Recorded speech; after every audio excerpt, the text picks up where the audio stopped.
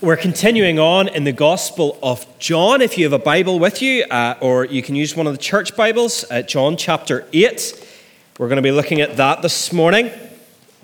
John chapter 8, verse 12, as we continue with these I am statements in the Gospel of John.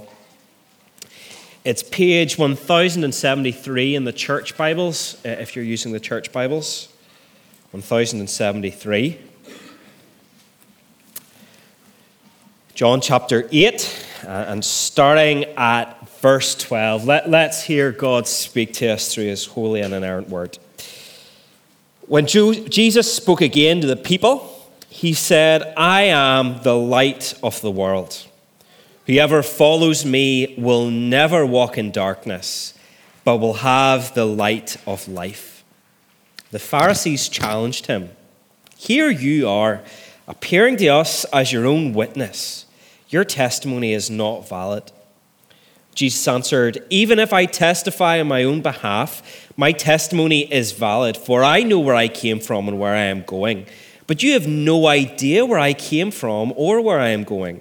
And you judge by human standards. I pass judgment on no one. But if I do judge, my decisions are true, because I am not alone. I stand with the Father who sent me. In your own law, it is written that the testimony of two witnesses is true. I am one who testifies for myself. My other witness is the Father who sent me. Then they asked him, where is your Father? You do not know me or my Father, Jesus replied. If you knew me, you would know my Father also. He spoke these words while teaching in the temple courts near the place where the offerings were put. Yet no one seized him, because his hour had not yet come. This is God's word. Amen. We are probably all nearly familiar with the idea of Jesus saying, I am the light of the world, to it being nearly over familiarity with it. So many cultures and societies and religions will make claims about light. If you were to chat to somebody who was Muslim, one of the most famous passages in the Quran is called the passage of light. That's one of the main teachings of the Quran. If you were chatting to somebody who was a Buddhist, they would talk about inner light, or to use their terminology, the illuminated soul, the idea of having a light within you. If you were to chat even to somebody who was atheistic, who maybe would claim to have no religion whatsoever, they would probably claim things that come out of a philosophy from the 17th century Protestantism that was called the Enlightenment, the idea that they have the light of pure reason and that everyone else doesn't quite have that light. We talk about light so much, it's got such significance and so much meaning to it that we can sometimes get the Christian view of it lost in amongst all of that. So this morning, I just want to look at what this passage shows us and what Jesus is claiming. And we're going to see Jesus really makes four claims about light in this passage. We're going to look at it in four different ways. We're going to see how this light is the light of truth, the light of life, a light that shows and a light that leads.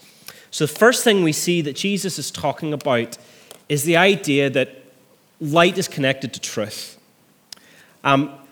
If you were to read through John's gospel in one sitting, and even his letters, the epistles towards the end of the New Testament, you would pick up that John loves a good contrast. You know, the Gospel of John starts out contrasting light and darkness. Throughout the Gospel, as Jesus encounters the Pharisees, he contrasts belief with rejection, and he then contrasts truth with lies and with unfaithfulness. Light and darkness, truth and lies. We're familiar with this idea that whenever we talk about light, we are talking about being in the light. We're talking about something being true. If something's in the dark, it means that you don't know or that you're telling a lie. Light and truth are bound to one another. And that's really difficult in our society, because we live in a society that does not like truth with a capital T, as one writer, Francis Schaeffer, used to call it. Big T truth, that is true whether you believe in it or not. We live in a culture that is, you'll sometimes have heard the phrase post-truth. We live in a post-truth culture, sometimes the way journalists will talk about it.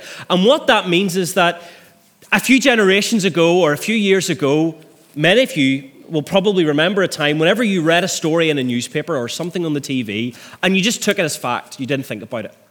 Whilst now, I would imagine when you read a newspaper article or you watch something on TV or you see something on social media, your thought is, I wonder what their perspective is. I wonder what angle they're coming at it from. I wonder what spin they're using. Because we live in a culture that no longer looks at truth as something that is true, whether you believe it or not, that is always the way things are, that perfectly conforms to reality. Instead, we live in a culture that thinks truth is just your own opinion.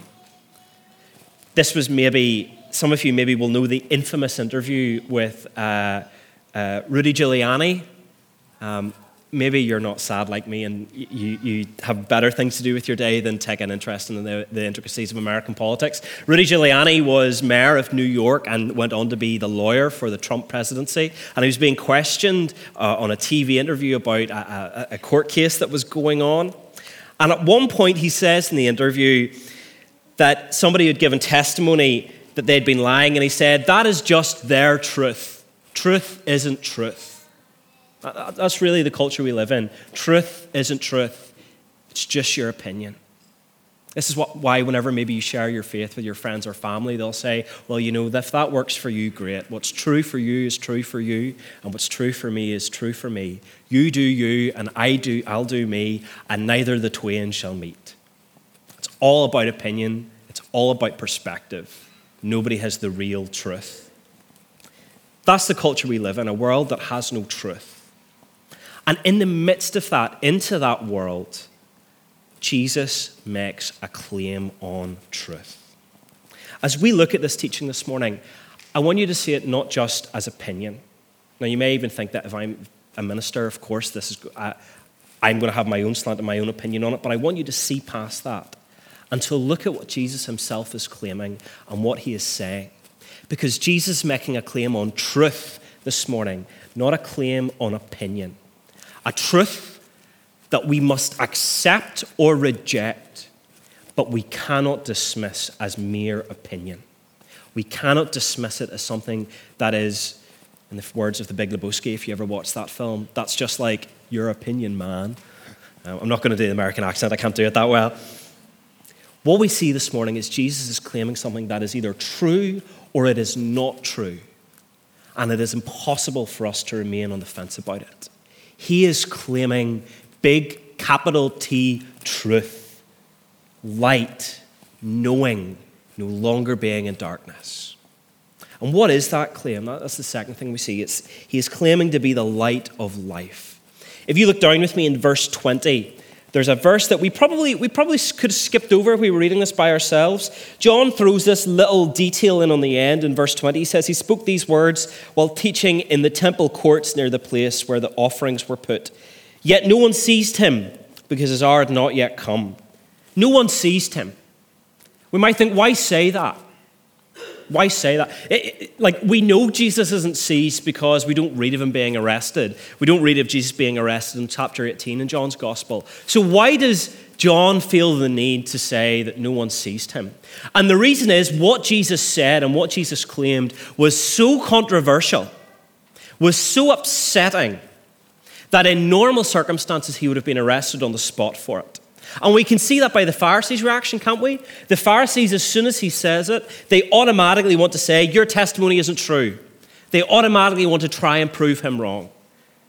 And yet, why is it? We might think somebody saying that they're the light of the world isn't that strange. You know, you see people shouting and declaring a lot stranger things if you walk through the centre of Belfast on a Saturday morning. So why is it that what Jesus is saying is so affronting?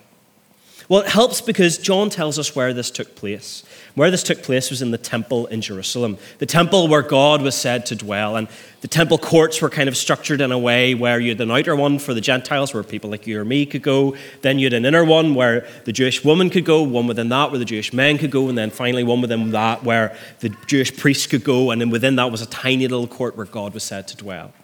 And this took place in the court for the women, that the place where all the Jewish people could have gathered, in around where they would have had the ancient Near East equivalent of a collection plate, where they would have dropped coins in to help fund the temple. And scattered around that court, there would have been multiple candelabras or menorahs. If you don't know what that are, picture in your mind, you would see the candles that will sometimes appear on Jewish symbols that have the 8 stands that come out almost like tree branches and have all the 8 candles in it. And the temple would have had several of these huge candelabras or menorahs scattered around this court. And these were to represent God's presence with God's people. It goes all the way back to Exodus, where God led his people through the wilderness with a pillar of fire and smoke that they followed on their way, leaving Egypt on their way to the promised land. And these candelabras, these menorahs, were to represent God's presence with the people. However, like any good frugal person, they didn't light all of them at once because that would have been seen as just wasting a lot of oil. So there would have been some of them, 1 or 2 of them, that just burned continually while the rest weren't lit. And as these menorahs burned, these lights burned, which were meant to represent God's presence, everybody kind of knew that this is simply a token of the real thing. This is simply a sign of what used to happen a generation ago, but we have not seen for 400 years. It's been 400 years since God has revealed himself or spoken. It has been 400 years since there's been any great miracle. It's been 400 years of silence. And the people would have begun to think, does the candle really represent God's presence because he's not speaking anymore? And Jesus comes into the temple, stands in front of one of these menorahs in the court where these menorahs would have been, surrounded by these little lights, and says, I am the light of the world. Ignore the candles you see around you because God is before you. That is the ginormity of the claim that Jesus makes in this passage. He is claiming not to be some nice, frilly, light figure, but he is claiming to be God, and no smaller claim than that will suffice. He is claiming to be greater than all of the lights in the temple that would have represented God's presence, because to have Jesus before them was to have God before them. That is the ginormity of the claim, and we may hear that and sing of that truth so often that we lose the gravity of it. But yet think about what that means. If Jesus claims to be God, he either is or he isn't. There is no in between.